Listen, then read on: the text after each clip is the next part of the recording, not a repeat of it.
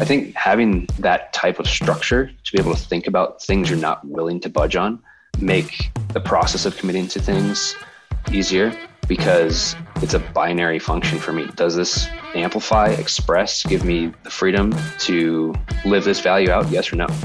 If it's gray, it's just a no.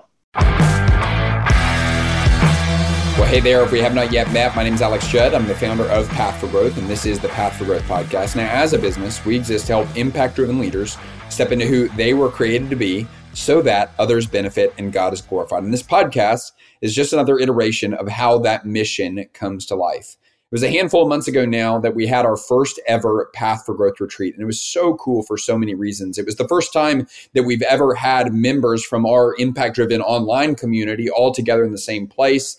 We had such intentional content and conversation. We got to spend time outside. We had wholesome and healthy food. But I'll tell you, as awesome as all of that was, it was magnified and amplified by the place that we hosted the retreat.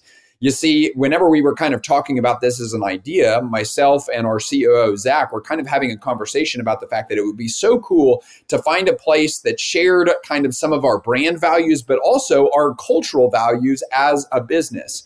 And so we went hunting for it, and specifically Zach did some work to kind of try and see if he could find a place that stood out as aligning in those arenas. And I was kind of thinking in the back of my head, there's no way we're going to be able to find this perfect Goldilocks spot to be able to have this retreat. And I kid you not, he texted me back a couple days later and he was like, I think I got it. And I was like, okay, yeah, right, man. And then he texted me this link to a place called Kinship Landing in Colorado Springs.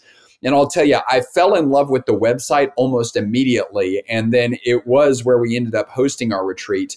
And it just served as this incredible location. The vibe of the space, the aesthetics of the space were just incredible. The fact that it's in Colorado Springs, which is just an adventure town, was awesome.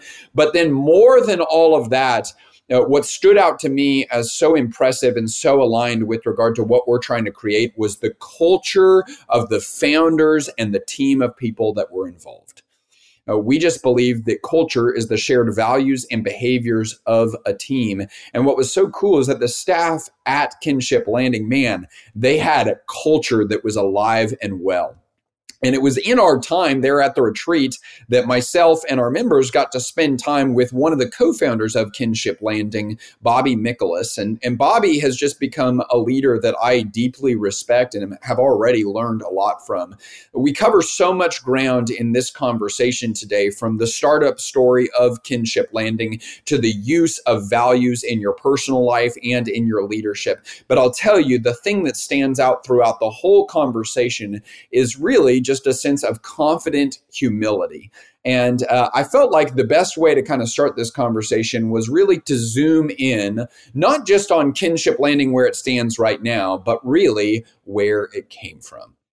I will do my best to talk about this in a linear storyline like we love to subscribe to here in the West. We spent some time in the East where life and thinking is much more circular, and that's how I think things tend to be in general. So I'm going to talk in a linear progression, but the story's genesis, it could start at my business partner's upbringing. It could start, 10 years ago, but we'll talk about a genesis that starts somewhere around the world about 5 years ago, and know that there's just a ton of context and characters outside of that story that inform where we are today besides just this. But the linear answer to your question is that my wife, Brooke, and I were born and raised in Colorado Springs. And when we got engaged in 2009, we'd both been really impacted by some international travel that we'd been able to do in our life.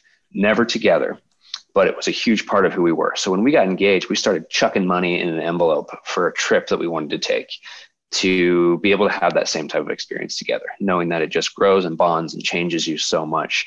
So 7.5 years later, we had saved enough money to be able to exit our careers at that time, take an intentional pause, and we were aiming for a year off. So our goal was to take a year off, travel in the world. And the intent of that trip was really to connect with people all around the world who we didn't know yet, who we did know yet, and learn and listen and understand different ways of living, different ways of thinking, and sort of take a zoom out from the way we live here in the United States of America. There's a philosopher I really like named Edmund Husserl, And he uses this word epoche, which is like a bracketing of your life. Bracket it, step back, look at it. And that space for objective reflection, which you can never really get objective, but objective reflection is really important to me personally. And so this trip really was a space to step back, look at ourselves, look at our lives, look at the world in which we live, and try and use that trip as a way to inform what might be next. We broke the trip intentionally into 3 segments. We were both running fast and hard in life. So the first 3 months, we said, we're resting, just resting. That's it. And I would come up with these ideas like, hey, babe, what if we get back? She'd be like, I'm resting. I'm devoting no brain energy towards planning right now. I don't have the capacity to like think about logistics, and she's much more like operationally minded. And so when I come up with an idea, she's automatically thinking, how are we going to make this happen? And I'm just like, no, this just popped into my head. You shouldn't do that yet. So we rested, and then we dreamed. We broke the middle chunk into dream. And that's where there was like anything that you might think about for the future, throw it at the wall. Let's start socializing it with our friends who we meet and with each other and thinking on it. And so we just dreamed about anything and everything for a good chunk of time, couple of months. And what emerged was 2 or 3 ideas for what might be next in our life. And these ideas didn't really overlap. And so we eventually just had to look at each other and be like, let's just pick one. Just pick one of them and go all the way. And those other ones might happen in our life. I hope that they do. I'm really hoping that one in particular happens, but we knew we could only do one well. And a good friend of ours asked us this question. They said, Bobby and Brooke, these are all great ideas. You're going to come back to Colorado Springs. It sounds like you've decided that. What are you uniquely qualified to do here in Colorado Springs that no one else can do? And in thinking about that question, we landed on one of these 3 ideas, which was to bring a hospitality concept back to Colorado Springs, aimed at really meeting the needs of the modern traveler and benefiting the local community. And that trip was in the process of qualifying us to relate to the modern traveler in a lot of ways. And our previous experience and heart and passion in life for community development was a good convergence. So we decided halfway through our trip, let's play with a hospitality concept. That was ranging all the way from like campsite, Airbnb to, maybe a hostel. And so we spent the last 3 months of our trip workshopping this idea, really rudimentary business plans. We came back to Colorado Springs, hit the ground running, and immediately started to build a team. Jason Phillips and Nate Grimm are our 2 co-founders, longtime friends, and we hired a consultant to be with us for a first year of startup. So the 5 of us, that founding team, are the ones who really put legs on what was birthed in Vietnam. We said, we're all in on this. That was like the genesis of the idea, and the real legs and the form of that heart and passion for hospitality started to take shape as we sat down and started looking at data and other models and inspiration with Nate and Lauren and Brooke and myself. Man, I feel like we could spend the entire hour picking apart that answer that you just gave us. There's so many parts. There's so many parts. Mostly because there's so many fun stories. Like we didn't even talk about food and play and all that fun stuff. But yeah. Oh, I can't even imagine. Well, and I mean, you kind of blew my mind just by talking about the fact that we think linearly, but it's not linearly in the beginning. It's like, okay, well, that's a whole episode right there, I feel like. But I think one thing that's really, really interesting to me is just the fact that I think I read, and I think you alluded to this too, like y'all saved for 7 years for that trip to be able to occur the way that it did. Is that right? And y'all were focused for 7 years on like, we want to do this in the future. Is that right? We did. Yeah. And, I could talk a lot about that. We've got a whole philosophy of saving for goals. And we actually wrote a blog about how we saved and what we did. Oh, really? So I could reference that. We called it 9 Ways to Make Long-Term Travel a Reality. And a lot of those lessons learned are in that blog. I'll send you the link to that. It's just on kinshiptravels.com/blog. And you can find that there. But it's a whole saga of saving and then having to throw all that money into a medical bill or all that money into an insurance or it doesn't mean that and it also talks about the amount we saved and how it's not $200,000. It's like $50 a day for 10 months, 12 months. So happy to tap into that more a little bit in another time maybe, but. Yeah, we'll put the link to that in the show notes too. I think the thing that I'm so curious about there is I love that whole idea is of we can often underestimate what can be accomplished in 10 years, but overestimate what can be accomplished in 10 minutes. And it's just the idea that y'all had a sense of commitment about you, that it's like, man, years from now, we want to do this thing. And I think sometimes it's really easy to not have the stick-to-itiveness to make something like what y'all made happen. And so what was y'all's mindset to be able to not even just create the plan, but execute on the plan so that you were able to go on this year-long trip? Does that make sense? Yeah, totally. I mean, some of that really is answer to that. So I'm gonna just hit on some of the points I've talked about in the past. When you're thinking about something that's 10 years away, for us, it was hopefully 5 years away. It ended up being 7.5. But there's a few things that come to mind. And for me, the first one is talk about it like it's real. So when we set this goal, we started talking to people and we'd say, hey, I'm Brooke, I'm Bob, cool. What's your name? Yeah, tell me about yourself. Well, we're getting married. Sometime in the next 5 years, we're going to travel the world for a year.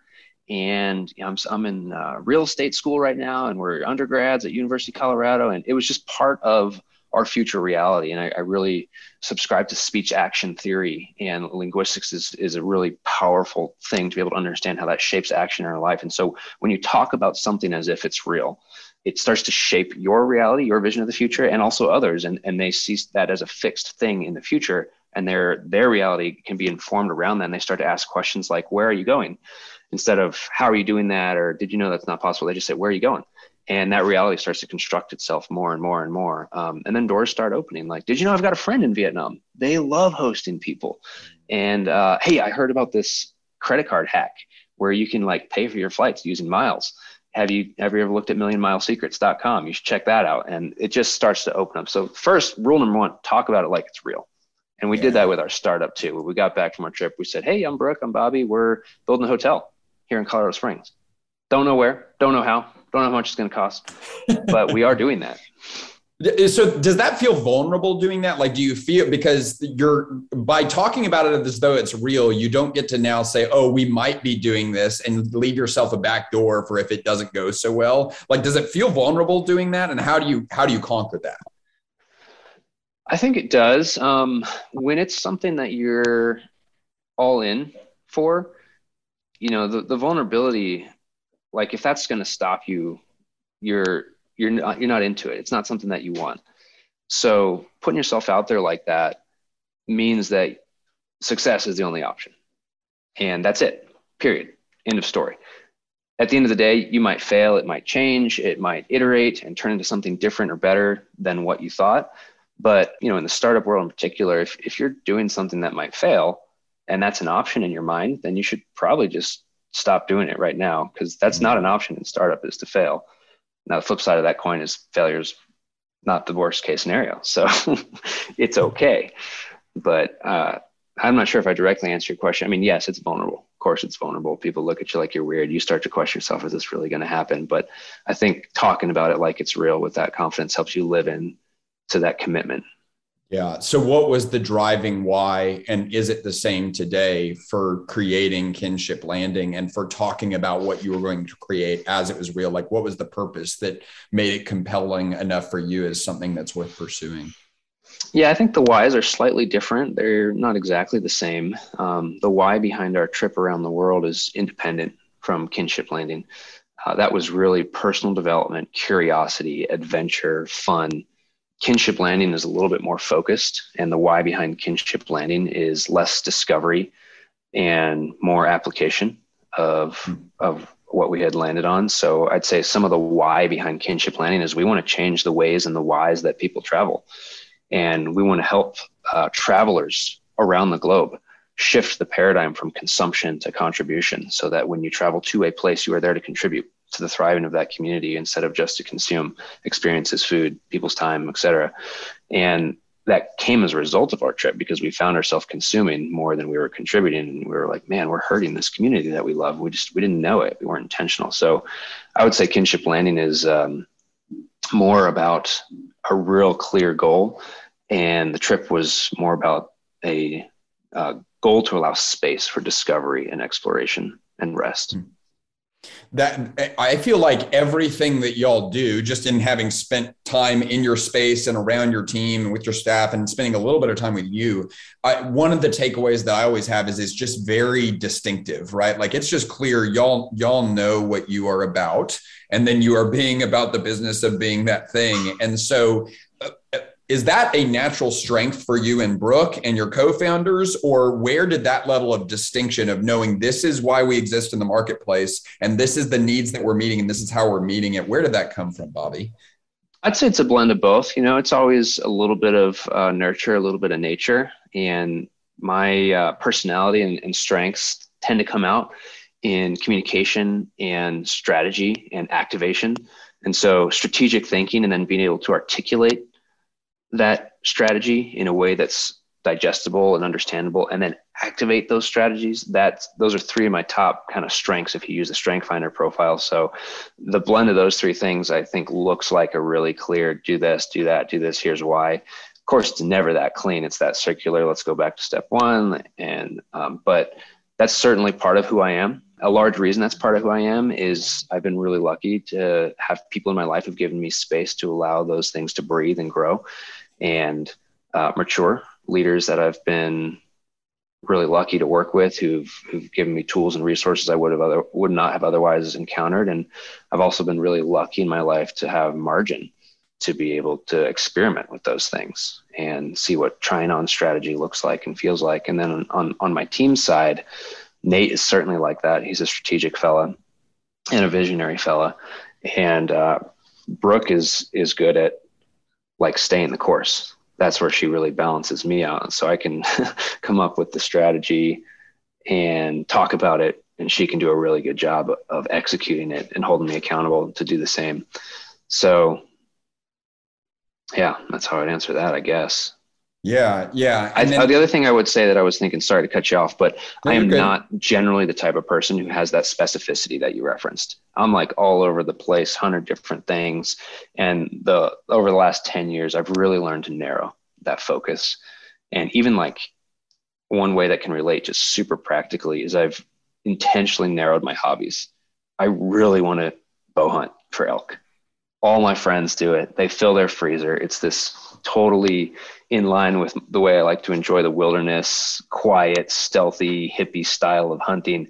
And I just don't have the time and margin to do that well and stick with my other hobbies like fly fishing and climbing. So I've chosen to narrow and just commit to a couple of hobbies for chunks of time. And if something is going to come on the plate, something else has got to go. Every yes is less. And so if I'm going to say yes to something else, I got to say no to some other things. So I feel like there's a massive gap between understanding that principle of less is yes and actually applying it and acting upon it. Like what had to occur inside of you to make you into the more focused person now that you're talking about? Because it sounds like you haven't always been that way. I haven't, no. I mean, like I said before, a lot of experimenting. I was really lucky to have a platform to experiment. And I was working for a nonprofit here in town, and we were working on these different community development initiatives. And the more I tried to do, the less impactful they were. And so we narrowed that focus, and then did a couple things well. And I think the proof was enough for me to see like that's actually true. Doing one thing really well is more impactful, more meaningful, more effective than trying to do 5 things well and all of them like not being sustainable or not being effective or not being truly altruistic. So that experience was big. And then just resources and wisdom. There's one of my kind of heroes is a guy named John Perkins. He and his friend Wayne Gordon started the Christian Community Development Organization or Association, I think. And they've got a really cool book called Making Neighborhoods Whole. And they've got these 7 principles of Christian community development. But one common phrase from those 2 is if you want to see any impact in the world, give yourself 10 years, focus on one thing, and then pick your head up. And you might have seen the needle move a little bit and then keep going. So just extending that timeline a little bit, I think is really not in my nature because I'm fast-paced activator, but it's been learned and modeled by other people around me. I think that's how I latched onto that. Yeah. So with that, whether it's an idea or a hobby or something that comes onto your radar as something that is requesting your time, what is the criteria that you now go through to say, okay, this is part of my focus or this isn't part of my focus, so that you don't kind of deviate or spread yourself too thin? Yeah, good question. I went through a self-imposed exercise when I was 21 or 22, and I can't remember what sparked this in me. I was trying to figure out how my goals married with my lifestyle, and I never really have fit in a box of an industry and I remember spending about a month trying to nail down what were my core values in life as a human being that I would not budge on. And I emerged with things like stewardship, care for myself, my body, my finances, the world, my friends, my relationship, honesty.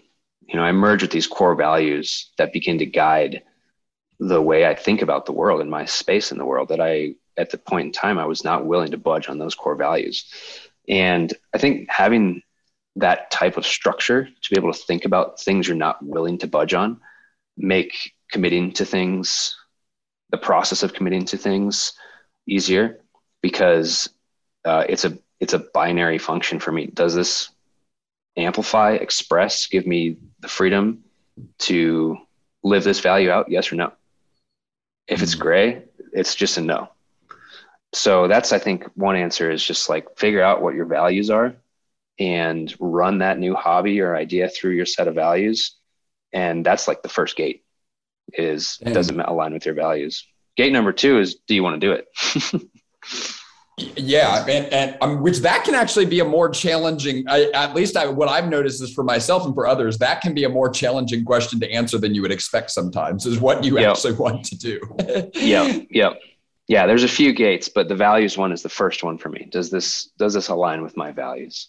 Okay, so I did the exercise of creating personal core values whenever I was in college. And that's actually something that we now work with leaders in our membership community on now, is walking through defining your personal core values. One of the questions that I've thought about probably more recently is just kind of this idea that like my values haven't changed. And in some ways, I have changed and I've grown and I have a greater awareness that I didn't have whenever I was a freshman in college. And so I've thought about, man, do my values and priorities feel different and look different now than they would have? Like those worked for Alex as a freshman in college. They don't work in the same way anymore. Like, have you shifted or changed any as you've grown in awareness and grown in kind of the person that you've become and the things that you're walking into now?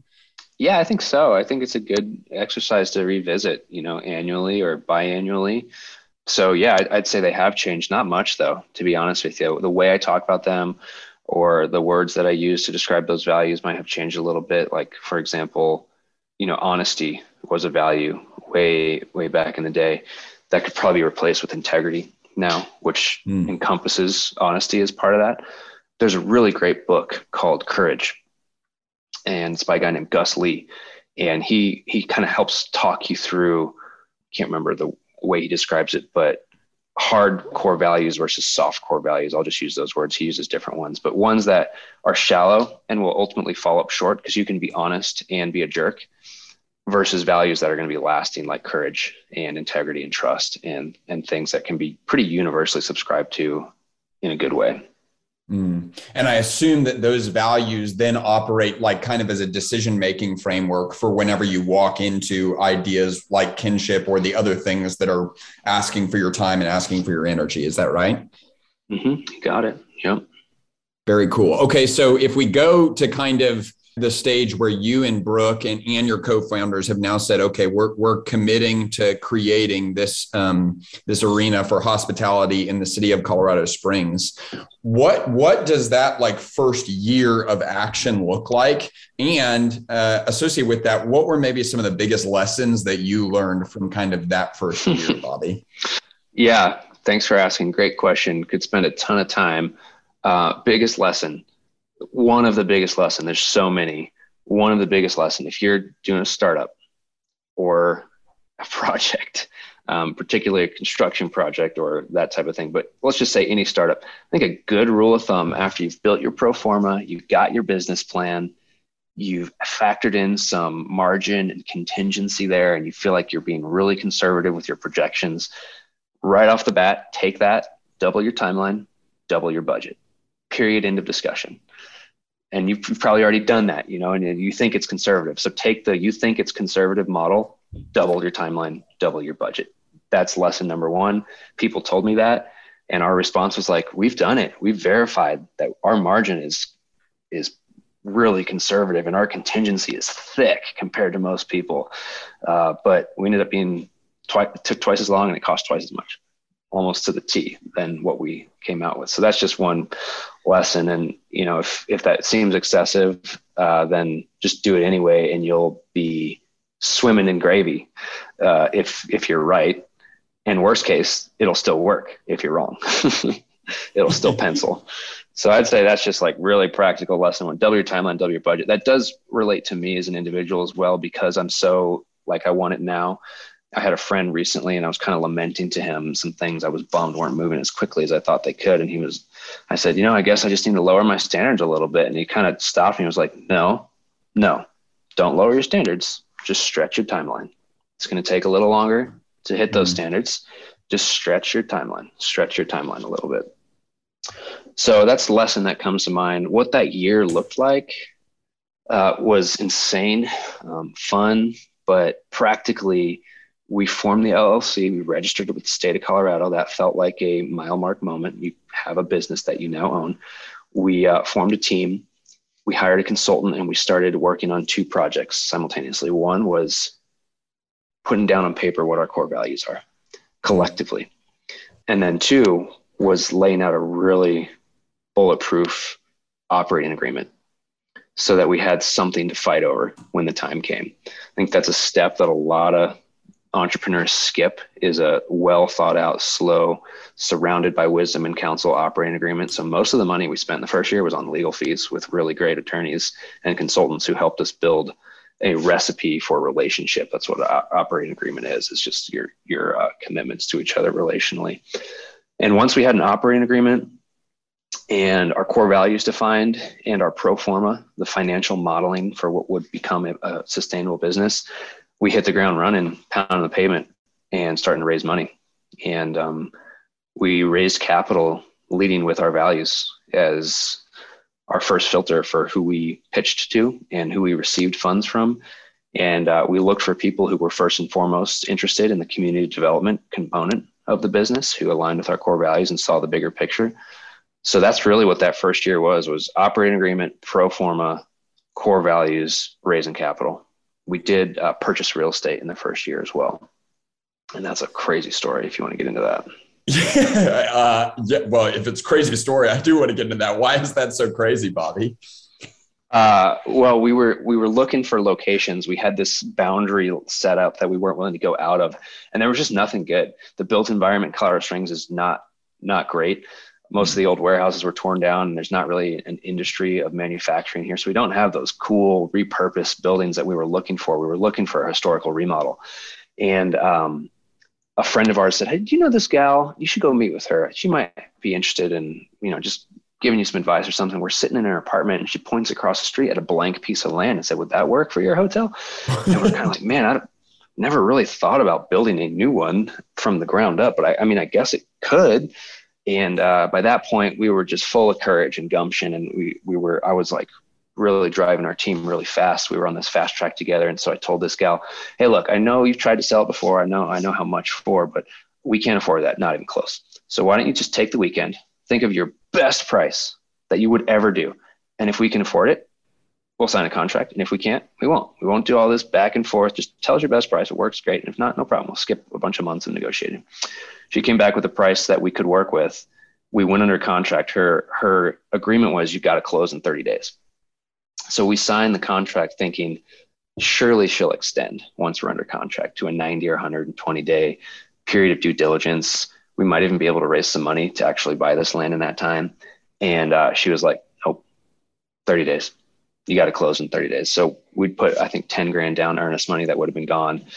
And so we had 28 days to do all the due diligence on a piece of downtown land We had to reroute cranes and drills from all over the state to come do core samples 120 feet down, and then beg on the phone with the labs to process the results and expedite that back, then convince, our team that this was a good purchase. And then we had to find $1 million. We had raised some money by basically, Brooke and I and our team had brought some cash to the table. By cash, I mean debt. We leveraged assets we had and got more debt and brought that debt to the table. So I was sitting in a hot tub with a friend of mine. I was like, I don't know how we're going to do this, man. I just don't know. Like, I'm shaking the bushes. We don't have a pitch deck in place. Like, this happened way faster than we thought. And, I need $1 million, and I think it's a good buy if we can do this. So we'll have a nice piece of collateral that we can leverage, but I don't know what to do. And a buddy of mine was like, well, I know a guy, he might be able to just give you a loan for $1 million. Would you be into that? Like, is that a real question? And so I met with a friend, and he's like, yeah, I'll give you a loan for $1 million, pay me back in 6 months. Otherwise the rate goes crazy. Basically, a generous hard money loan. And we said, sure. And we bought the land 28 days later. And that initiated like a 2.5 year of financing madness. That's a short story. Yeah. When you say crazy, that's not an exaggeration at all. That's straight up crazy. That's a wild story. Okay. So there's something about sitting in that woman's apartment and saying, like, we're not going to go back and forth. Why don't you just make us the best offer that you can? Like, there's a level of conviction and internal confidence and also decisiveness that it takes to be able to make a statement about like that, and then to be able to execute over the course of 30 days on all these things that could have been tripping points for this whole thing to even occur. Is that level of decisiveness a learned skill? And how do you discern between courage and foolishness? And the fine line between the two? Yeah, man, that's a fun place to dialogue that tension. First question I heard in there, I do think part of this is part of my nature. I'm really lucky to function as the CEO of our company. So I was driving our team really hard, and luckily they've got a huge tolerance for risk and pace as well. So it's not like it's outside of the realm of their comfort or that they wouldn't have done it without me. But I remember a mantra that I passed along from Facebook at the time. I was like, during the Facebook early days, they just said, move fast and break stuff. And that's what we're going to do for the next 2 years. We're going to move fast and we're going to break stuff. And I am so confident in our team's ability to problem solve that let's create problems worth solving. Like, how do we find money? We don't have a problem of being under contract on this land anymore. We don't have the problem of needing to identify a location. All we have now is the problem of needing to find how to pay for it. We've already solved some problems. Now we got a new one, and it's got parameters and constraints that make the problem, bite size and not so big of just problem number one, how are we going to build a hotel? We've narrowed that down to how do we purchase this piece of real estate? So I do think some of it is in my nature. Some of it is learned. That conviction you were talking about, I think comes with just like the psychosis of startup of you just know it's going to work. And I do think there's a way of doing business as well that part of what happened to us on our around the world trip is it solidified our thinking that there's another way is possible. You're allowed to live a life that just says no to a lot of the BS of the world, the back and forth and the slightly dishonest haggling here, haggling there. There's a way to just be like, here I am. Where are you? Does it work? Great. And so that was definitely an approach that I kind of help us slide into during the first months of the startup was just, we're going to do this. And if it works for you, great. And if not, that's okay. There's other people out there who it will. And we felt we had this deep conviction. There was, somewhat of like a calling, might even not be an appropriate word, that we all felt like we were part of something bigger than us. We were stuck in this tide that was sweeping us up, and we couldn't do anything about it. And things just kept happening, like the land that was like, man, we just can't get out of this thing. Like the tide is rising on this project, and we're just caught in the water and enjoying the ride. So, but I think when you have that confidence and you've really defined what you're looking for and you know how to get there and there's an answer that works, I think a lot of doors open when you just walk in and put an aggressive request out there. Folks tend to respond at least clearly to that with a strong yes or no, and you waste a ton of time on the maybes. Ma'am, what strikes me, just even hearing you talk about that, is I have heard similar mindsets be described in a way that sounds unhealthy and arrogant, right? Mm-hmm. But truly, like the way you're talking about it, it honestly feels humble to me. And so I guess, like maybe it's an experience that y'all had in traveling, or maybe it's something that you've just picked up along the way or you've admired in leaders. But what is that relationship between being able to be confident about the decisions that you're making while simultaneously carrying kind of a posture of humility? And what am I picking up on there? And what's the difference between arrogance and approaching it with humility? Yeah, that's a really good question. I mean, I can hear myself talk through both of those lenses. This guy is humble, or he's a psychopath, man. Like, this guy's a sociopath. I can hear that and justify it both ways. I know myself well enough, and I've wrestled some of those demons down to the ground where I can confidently say that for me, I think it's something like humility or confidence and not just narcissism, but it can definitely be read both ways, and it can be genuinely both of those things. There's a bunch of research out there that shows top performing CEOs in the United States, many of them are sociopath, narcissistic, many of them. And part of that is just this weird thing where they don't have the ability to experience the emotion of fear or the emotion of empathy. So the fear part I can relate to a little bit, the empathy less, but where that comes from for me is like a deeper conviction and confidence that it's not up to me and it's not because of me. So I can be really confident because I know that the reason this is going to work is not ultimately because of me. It's going to be because it's the right thing at the right time, and a bunch of people are willing to put their time and energy and effort towards it and champion it as their own solution to a real need. And because there's something bigger than me pushing it forward, some great divine swell of energy and tide and love and that spark of life that's going to carry this way beyond what any human being can do in this space we call planet Earth. So that conviction for me is like, there's not a lot of glory to be had with that confidence, because anything that I'm doing or done is just gift. It's part of how I was created. I didn't do anything for that, or it's because of the generosity and grace of the people in the community around me, or that just favor of the world and the universe being kind towards you. So I think you can be truly confident in that way that's a little bit ambitious and forward and humble if you know that it's actually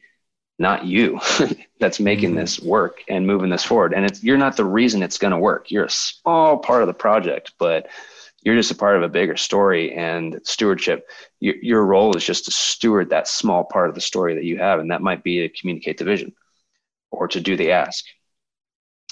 So that's part of it, I think. And then reframing a posture of humility as well. Sorry to cut you off, Alex, but a guy named Patrick about 12 years ago helped me understand humility. And this is not an all-encompassing definition, but one way of thinking about it is 100% honesty with yourself. And that's one posture of humility. So, if I was like Michael Jordan, I could probably say I'm a world-class basketball player. And that wouldn't be arrogant or cocky. That would just be true. Unless you're not Michael Jordan, in which case it's arrogant, cocky, you're a fool. Yeah, that's a great point. Correct. Yeah. So if it's true, you're good. I mean, if there's truth behind the things that you're saying, we're going to build a hotel. This is what we can do. This is the price we can do. If there's true, it's not like arrogant to say we can afford $1 million. It's just the truth of what it is. Dang, you're over here quoting philosophers and world-class authors, and the quote that I had to pull from is Tony Robbins. But there's something that he says. He's great, man. He's pretty remarkable, to say the least. But one of the things that he says is, I heard it, it was a couple of years ago now, and he kind of said it in passing, and it just floored me when he said it, just because I feel like it's true. He said, the person with the most certainty always influences the other person. And I heard that, and it's like, holy cow, whether that is good or bad is kind of irrelevant, because it is true.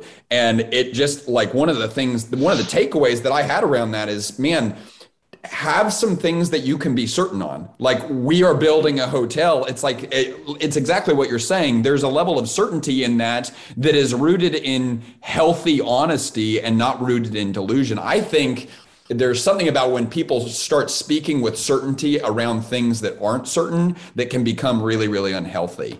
Is that have you seen that play out? And how do you guard yourself against the temptation to get too far out over your skis where you're no longer just saying we're building a hotel, but you start casting certainty for things that are way, way, way out of your control and you can't actually promise to people? Yeah, man, I don't know how to answer that question because, it's a good one. Like, how do you not fall into the trap of talking about things that aren't ever going to be true? And how do you know if they are or not?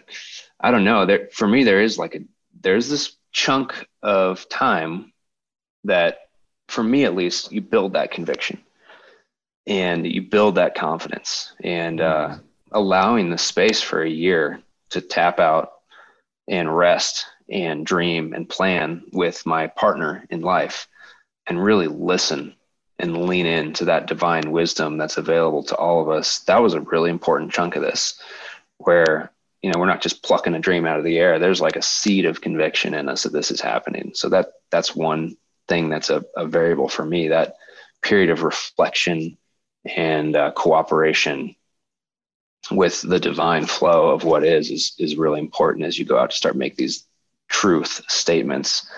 The other part of it, I think, is just knowing that, like, if it doesn't work, that's okay. And if it's not okay that it doesn't work, then you're in trouble.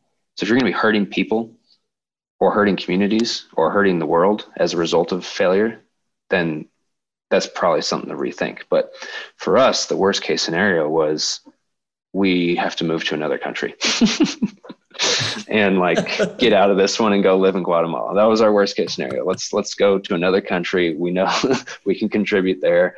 In the meantime, let's try it here. So we said, for this 2-year window of experiment, we committed to 2 full years. We are going to go all in for 2 years, no matter what. For those 2 years, worst case scenario, we learn some new things and we make some new friends. And at the end of this, we've got new relationships and new skills that we didn't have when we started.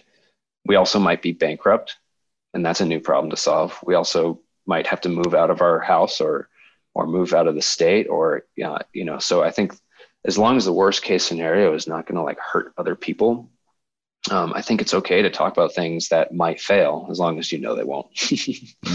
That's pretty powerful. It strikes me that it feels as though y'all do things, and maybe this is intentional, maybe not, but y'all do things for chunks of time. It's like we're saving for 5 to 7 years, right? We're doing this trip for a year. We have 2 years. Is that a hyper intentional thing? And what is the thought process behind that?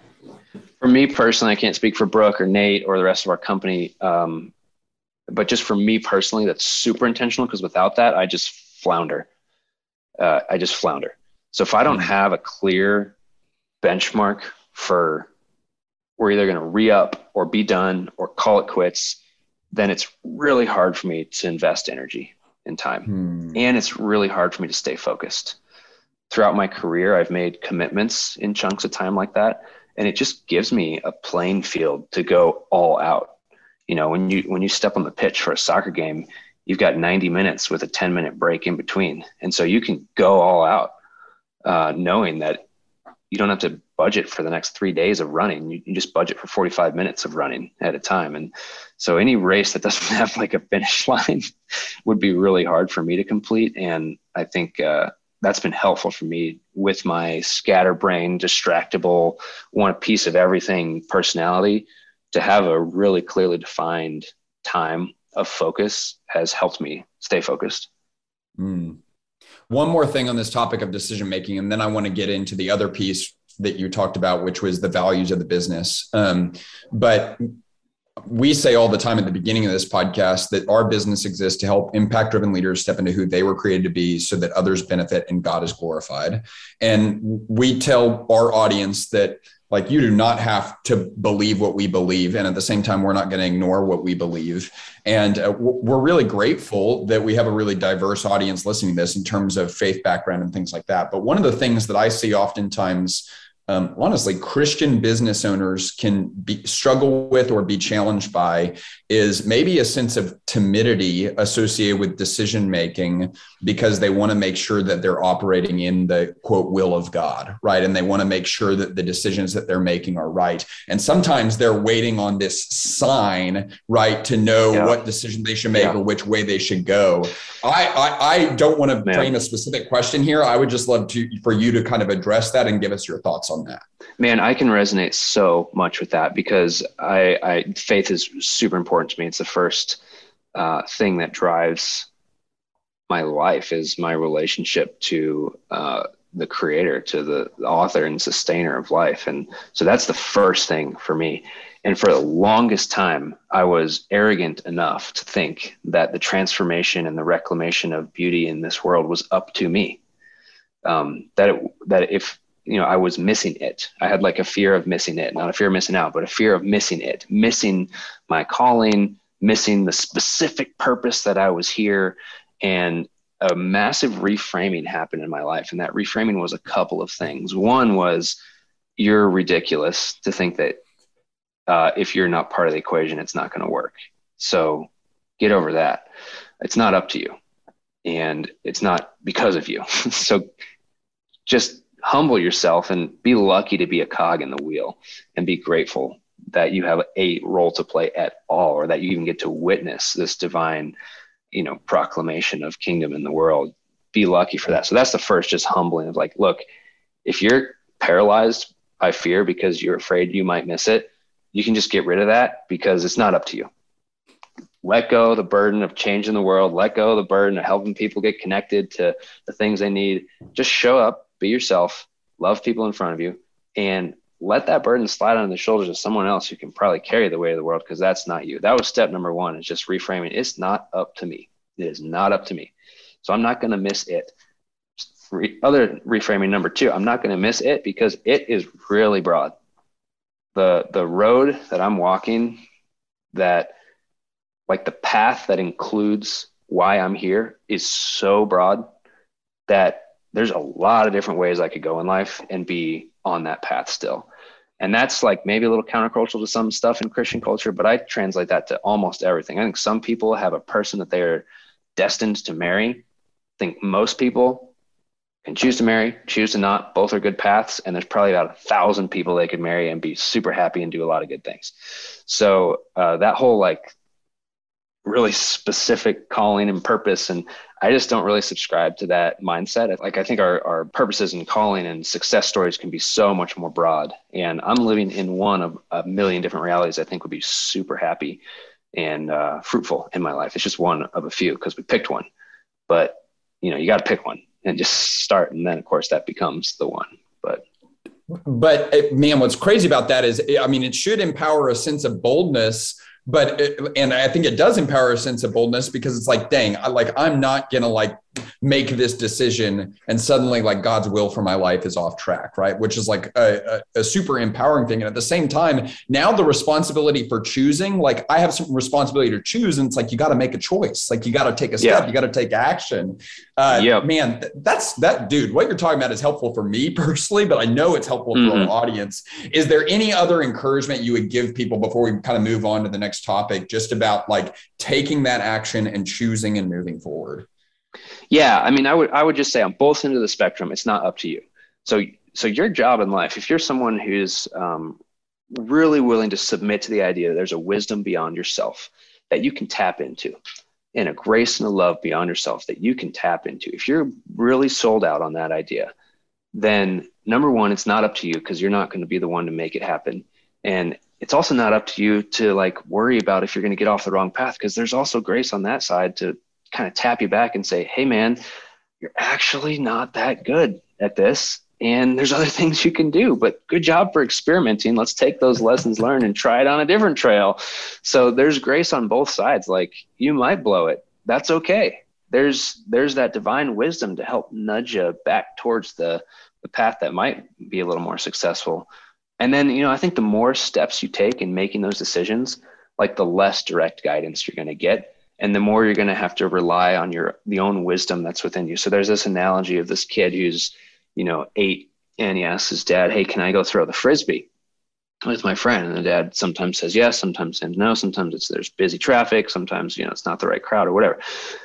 And the kid's finally an undergrad, and he calls his dad. It's like, hey, can I go out and play Frisbee with my friends? I'm 22 years old in my master's thesis class, and I want to play Frisbee. And the dad's like, are you kidding me? I have given you wisdom. Go and make a decision. Get out. Why are you wasting my time with this? And the more experience you have, the more knowledge you gain, the more experiments that you fail and learn from, and relationships you can tap into, and resources and books you read, the more your wisdom base grows. And so that means the more opportunity you have to apply that wisdom. And so like more and more and more, I think it's less about clear direction and more about applying your knowledge in a way that is wise. You talked earlier about, stupidity and bravery, or I can't remember how you framed that, but the intersection of like wisdom and bravery, I think is where that place of courage sits, where it's wise, it's brave, but it's also wise. So you're not being totally reckless in that. If that answers your question. No, I think it does. That's super helpful. And I really appreciate that. And I appreciate the way kind of, I love that we kind of got into that with kind of the story about the month of getting the property, because it's like any timidity, you don't have time for timidity in that. Like, and there's times in business where it's like, man, you got to make a lot of decisions really fast. And if you don't have the mindset and the heart to be able to step courageously into those, you're up a creek. Okay. So, and I think that kind of pairs well with the values discussion that I want to jump into. One of the things that I've observed a lot recently, and I think honestly, it was probably our time at your spot at Kinship that kind of clarified this for me and kind of brought this in the forefront, is that there's a difference between a business that has values and a value-based business. And truly, my perception is, man, Kinship is a value-based business. And I would love for you just to articulate from a leadership perspective, like, what does that mean? What does it mean to be values-driven and values-based? And I'd love for you just use Kinship as kind of an example or a model of what that looks like, Bobby. Sure. Well, especially in the Western world, there's one driver which drives most business, and that is profit or money, especially successful businesses. If you're unaware of your finances, unless you can fund a lifestyle business, it's probably not going to work unless profit is driving your business. There are other drivers in the world. I think when values are driving your business, everything else is subservient to those values. So we really want to make a lot of money through our company. We want the company to be massively successful, but never at the expense of compromise on one of those values. So it just means to be values driven just means that's the top of the pyramid. And if you don't get through that gate, the answer is no, plain and simple. Can you lay out what y'all have 5 core values, correct? Can you lay out what they are, and maybe even then more than just what they are? Like, I know you are consistently communicating to your team about like what they mean and how they play out and what makes them unique and what makes them one of the 5. So I'd love for you to kind of explain to us the same way you explain to your team and the same way you have your team explain to each other what these values are and why they matter at Kinship.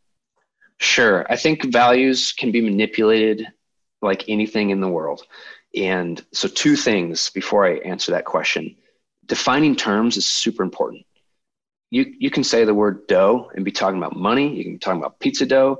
So to define your terms is so important. And so the way we've defined our core values is with belief statements attached to each value, something that we believe is true about that value.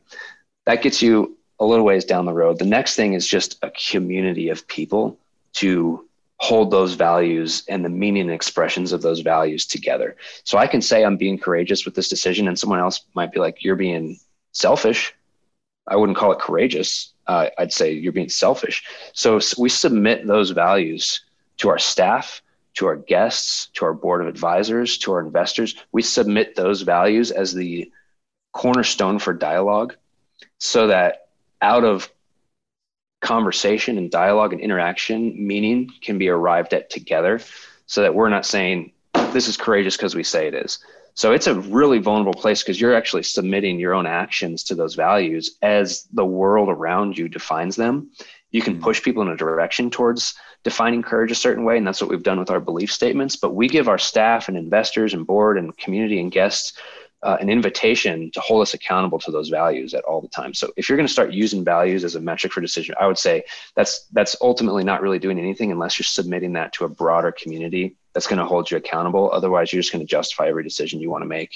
And my team has been so good about calling me out on ways that I thought I was upholding these values and I just wasn't, and good friends and family. So there's a little disclaimers there. Our 5 core values are courage, trust, community, generosity, and adventure.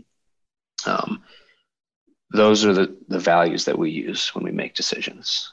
Courage, what we mean when we say courage is we act with integrity and do what is right in the face of challenges. So even recently, I was provided an opportunity to get something I really wanted and worked really hard for, and I would have had the flub on something that was untrue for about a week. And then we could go back and no one would know the difference. And we chose not to do that. And we lost the contract that I'd worked for 2 months to try and build. And, it was like a $650,000 contract that we lost because I was not willing to say something that wasn't true to check the box and then move it forward. Even if we could uncheck that box later, for me, like, courage means do what's right, period, into discussion. And we add that little phrase, in the face of challenges, because it's easy to do that unless it's challenging. Trust is our second value. By trust, we mean that we choose to believe people are inherently good. So we believe there is this inherent goodness inside of people, not that they are inherently flawed or fallen, but that in the beginning, man was good. And that inherent goodness is within all of us. And so because of that, we trust people and we trust each other. We have a fun little saying that goes along with trust. We believe people are inherently good. And then we say, if you give people a chance, 9 out of 10 of them are going to be awesome. And pause there. Like, you got to give them the chance. It's not just everyone's awesome. You give them a chance to rise.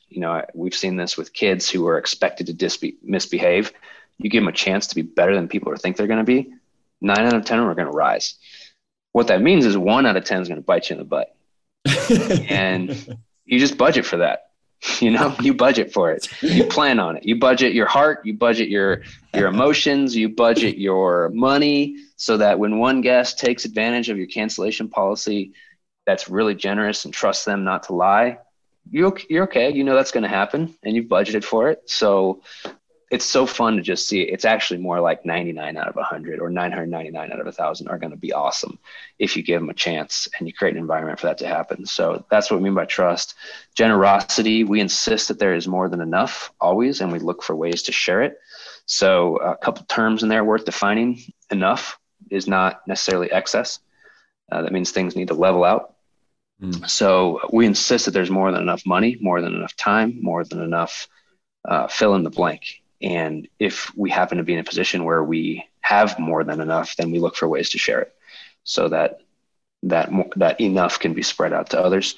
That one's a tricky one when you're trying to make money and make a lot of money. So it's good. It keeps us mission-based and values-based. Community is the last one. We know we belong together.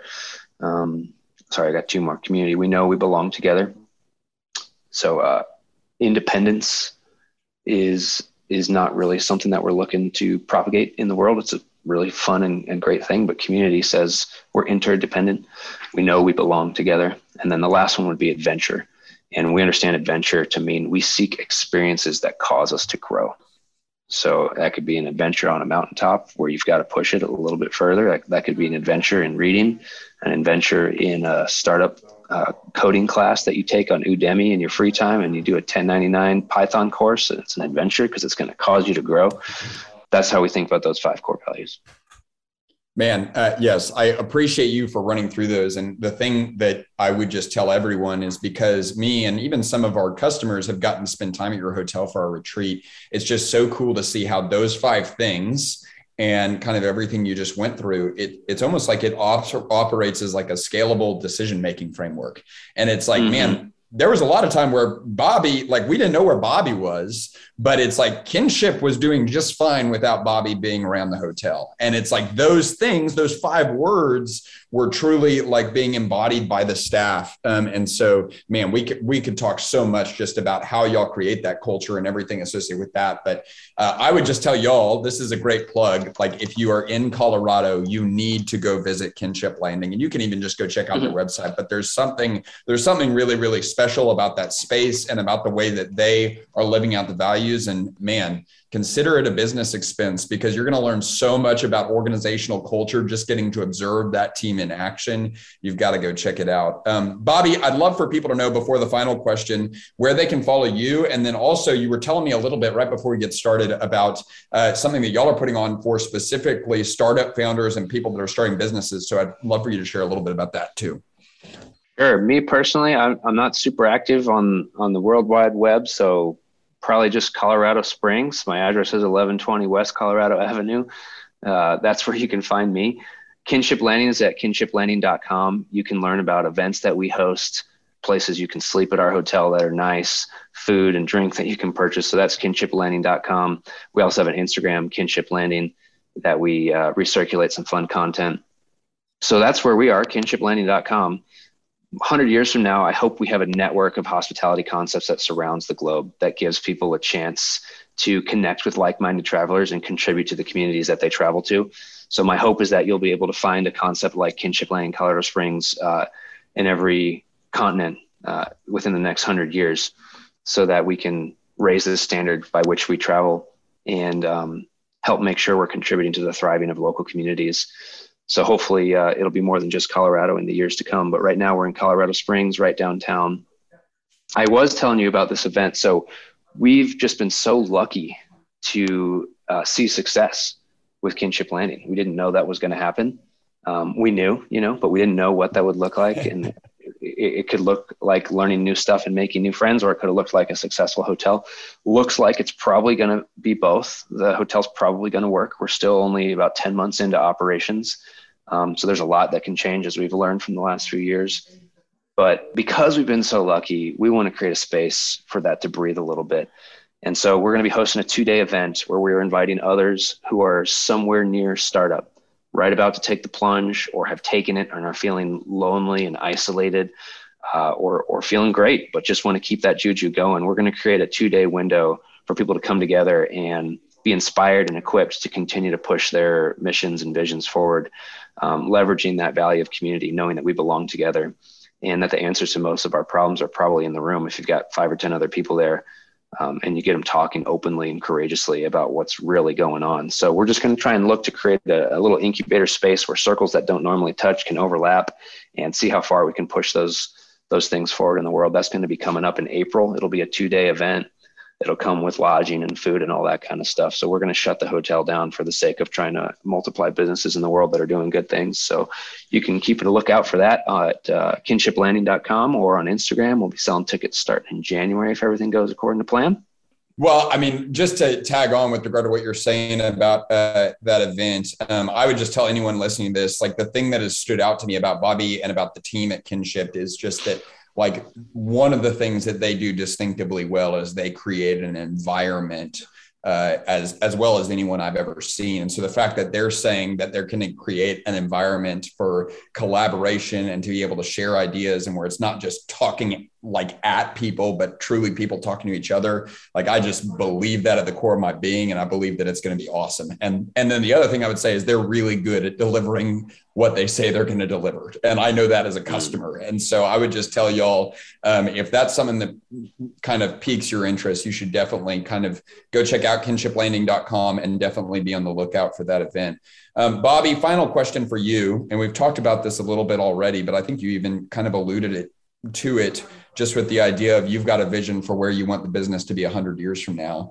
Because my thought process whenever you say that is like, well, Bobby probably won't be here 100 years from now, right? So it's like you're casting a vision beyond yourself. So often we see that the people that we work with being impact driven, man, I think they will resonate with you in so many ways, in that they've got a big heart, they've got big ideas, they love taking action, and at the same time, they have a propensity for wearing themselves too thin, and that their ideas becomes the thing that literally makes what they're doing unsustainable. And so what is the challenge that you would give to that person, or the encouragement that you would give to that person, just to do this in a way that reflects the big picture and not just the short term? Sure. I'm learning this right now. Okay. I'm right in the middle of this. Trust is one of our core values, and I need to get out of the way at our hotel. We've got people in place who care more than I ever can and are better than I can ever be in the roles that they're fulfilling. And so I really need to exercise some trust that people are going to be able to do things better than I can and grow the vision and the mission of our company in ways that I never could. It's really hard for me because I care so much. So if you are running an impact-driven business and you want to see it multiplied, you want to see that mission fulfilled, there are some businesses that are totally healthy as a one-man show. That exists in the world. That's a model I think is really actually beautiful and great. And if that's you, keep running. Be your full self, fully present all the time, and go for it. If you don't want to be a dependent cog in what you're trying to do in the world, my advice would be surround yourself with people you can trust and who are as committed or more than you are to your core values and to your mission, and then get out of the stinking way and let them thrive and let them fail and let them experiment and celebrate those failures as opportunities for learning. Give them the room to fail, give them the rope to fail, and then know that you're teaching them lessons by letting them fail instead of making them copy what you're doing. Because when you're just saying, do it like this, watch me, you take away conviction. Now they're trying to rest on your conviction, and that lasts maybe a generation or two. But if someone can learn a lesson firsthand from the source, that's in their bones. So that's what I would say is if you're a one-man show or a one-woman show, and that's the model, I think it's great. Keep cruising. If you want to see it outlast beyond your time here or your presence in the day-to-day operations, surround yourself with people and then trust them.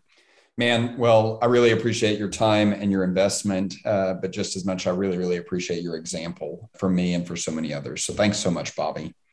Yeah, thanks, Alex. You guys have been so fun to work with, and part of what's fun about those values is you attract other people who subscribe to those values as well.